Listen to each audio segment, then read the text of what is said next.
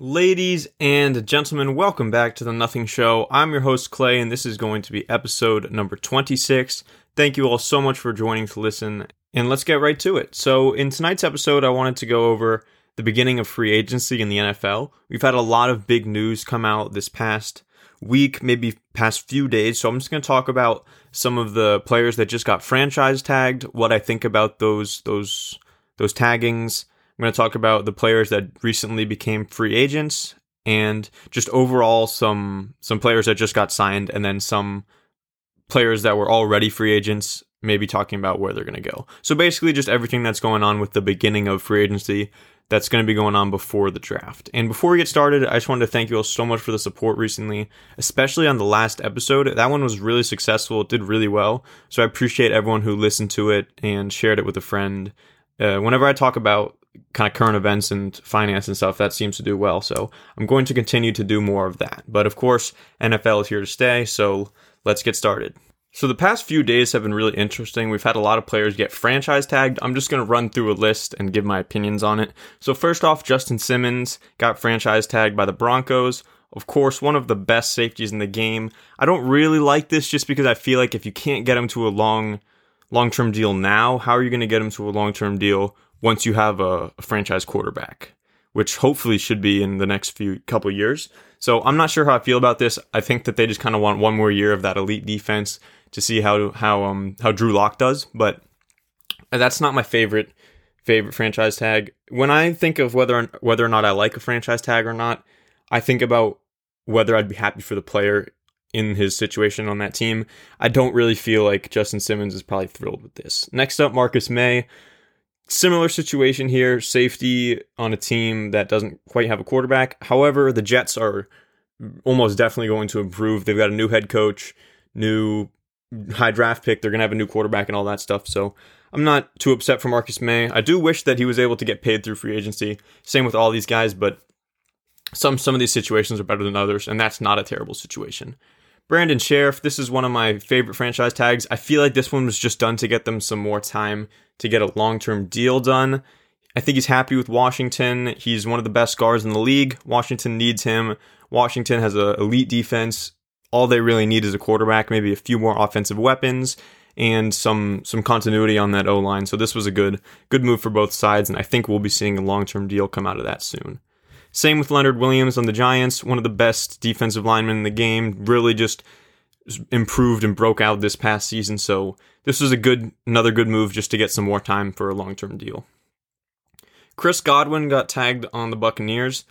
This, for me, is probably just a one-year thing and then he's gone. This is just to try to get another Super Bowl while Tom Brady's there, and they don't want to pay Chris Godwin a huge contract over the next 3, 4, 5 years. So I like this for both sides. I think Chris Godwin's probably happy to play on a Super Bowl contender.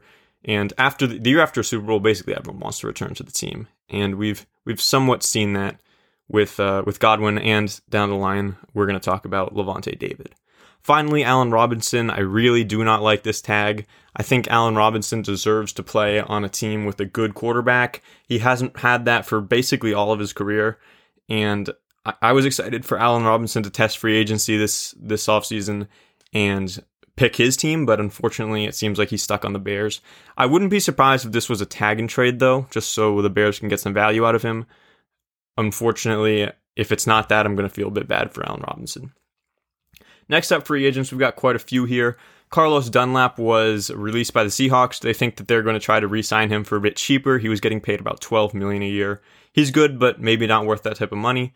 Joe Thuney, it was announced that the Patriots are not going to be franchise tagging him, so he's gonna get a lot of money. Good offensive linemen always do. Possible spots could be Cincinnati, Jacksonville, Seattle. All these places really could offer him a lot of money and need the protection on the offensive side of the ball. Next up, Bud Dupree. He was not franchise tagged by the Steelers. They were thinking about maybe doing that. I think he'll probably walk to a team that needs D-line help. Maybe, I'm not sure, maybe the Browns or the Bills, something like that. Keanu Neal is going to walk in free agency from the Falcons. I'm not a huge fan of him, unfortunately. I don't like to pick on players, but I think that he's a bit he's a hard hitter, and I respect that, but unfortunately, he kind of ends up getting himself hurt and other players hurt. For example, Jordan Reed in preseason when the Falcons played Washington. So I'm not thrilled. If I was a scout or a GM, I'd be looking for other options at safety, maybe like LaMarcus Joyner or Trey Boston. I would probably stay away from Keanu Neal, unless you can get him for cheap, of course. Kenny Golladay will walk in free agency from the Lions. This is similar to the Allen Robinson situation.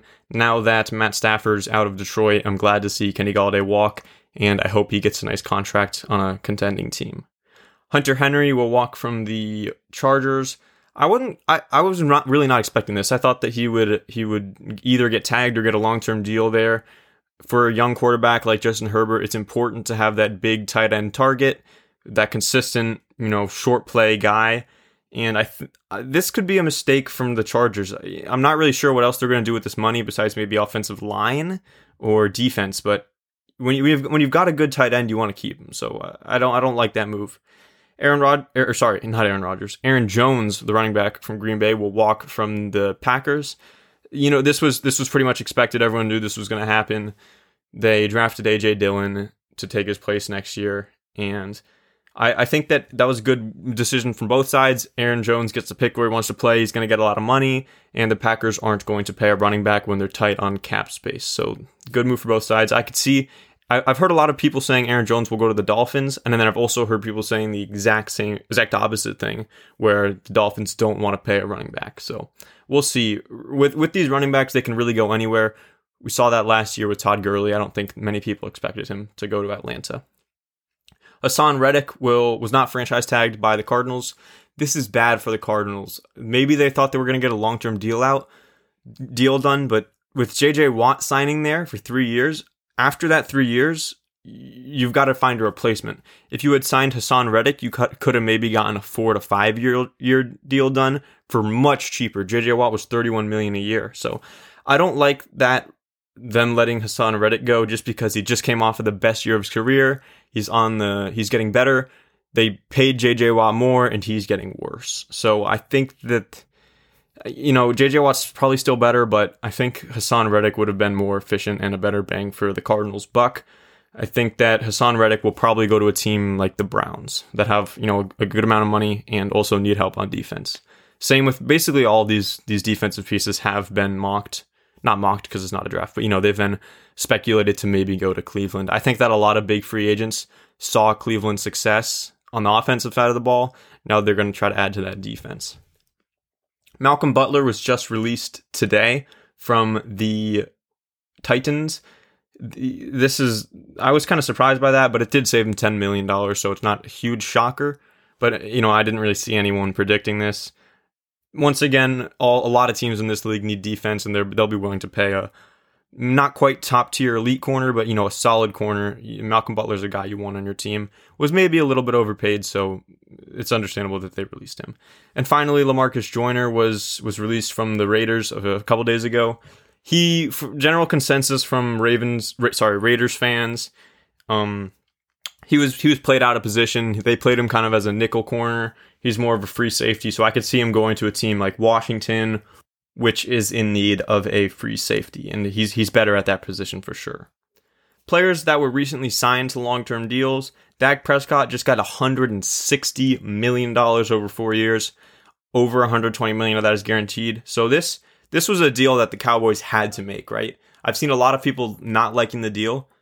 Sure, Dak did get his way, but the Cowboys have to sign him. They're not going to let him walk in free agency. You can't let a top 7 quarterback like that head out the door. That would not be good for the team at all, and then you've got nothing to do. You've got all these players signed to big contracts, and you're going to lose your contending years. So they had to sign him, and I think that overall, while he is a bit overpaid, he's paid at the top 3 of his position. He's not a top 3 quarterback, but that's kind of the way the quarterback market works. The guys who are up to get contracts get paid the most compared to the others.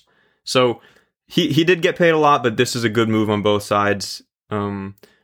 If you franchise tag Dak Prescott again, it's not really sending the right message to your team.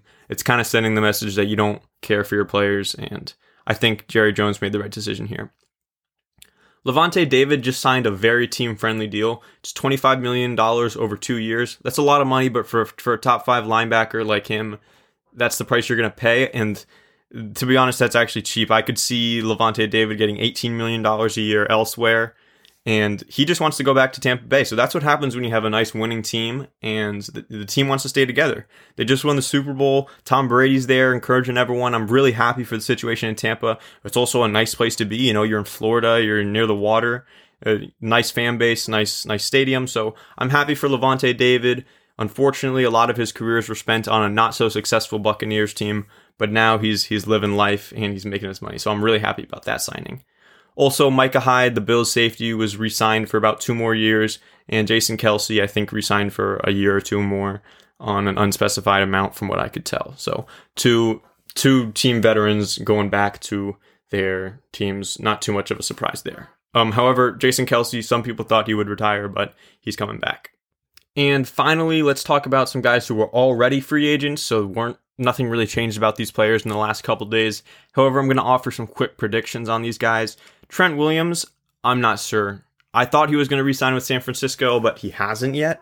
So that's not a good sign in terms of him staying in with the 49ers. I could maybe see him going back to Washington. They could use some left tackle help, but I'm not sure he'd really want to after the way things ended there. Of course, it's a whole new regime, so I wouldn't be surprised.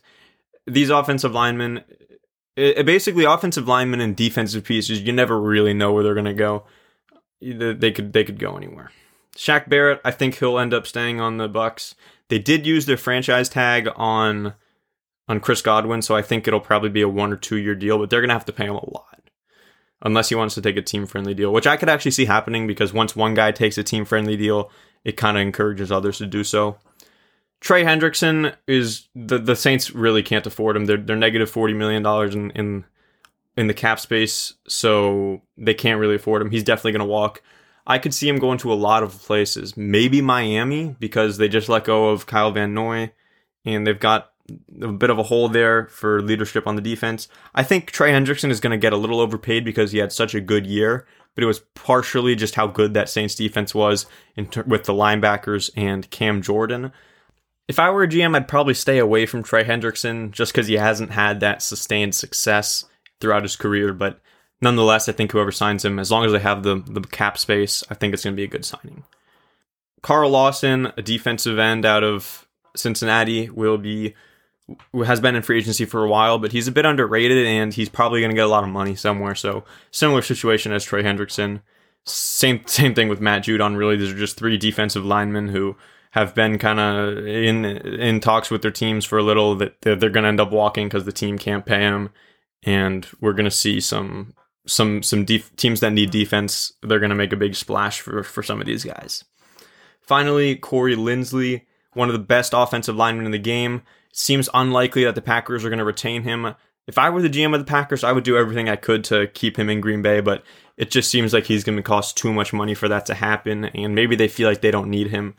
So whoever signs him is, quite frankly, he's getting one of the best guards in the game. He was an all-pro, Pro Bowler, and the Green Bay offensive line was great, so that helps his case. He was part of that, and I could see him going to a lot of places. Maybe the Dolphins or Cincinnati. I like both those picks. I've also seen a few people mock him to Jacksonville. I'm not sure a lot of free agents are going to be super sold on heading down to Jacksonville just because they haven't had the 1 year of growth that you like to see for new teams, so for new free agent targets such as like Washington and Cincinnati. These young franchises on the rise that might be attractive to some free agents who will get paid a lot of money and then also be the start of something big. All right, everyone. So that does it for episode number 26 of The Nothing Show. Just wanted to run through some of these. This is exciting stuff. The free agency is kicked off. We've got some players that just got tagged, some players that just got signed to big contracts, some guys that got released, cut, and overall just a lot of good stuff going on. Getting ready for the draft here. Trade talks are starting to heat up. So yeah, very excited for this offseason. I'm going to be posting a lot about it on my Instagram at Pigskin Spins. Of course, you can follow my podcast Instagram at Real Nothing Show. I'll leave both those in the description of this podcast episode. So as always, I want to thank you all so much for listening. The support lately has been unreal, especially on the football Instagram. Man, it's been taking off. So I just want to thank you all so much. And with that, this was episode number 26 of The Nothing Show. I'm your host, Clay, logging off.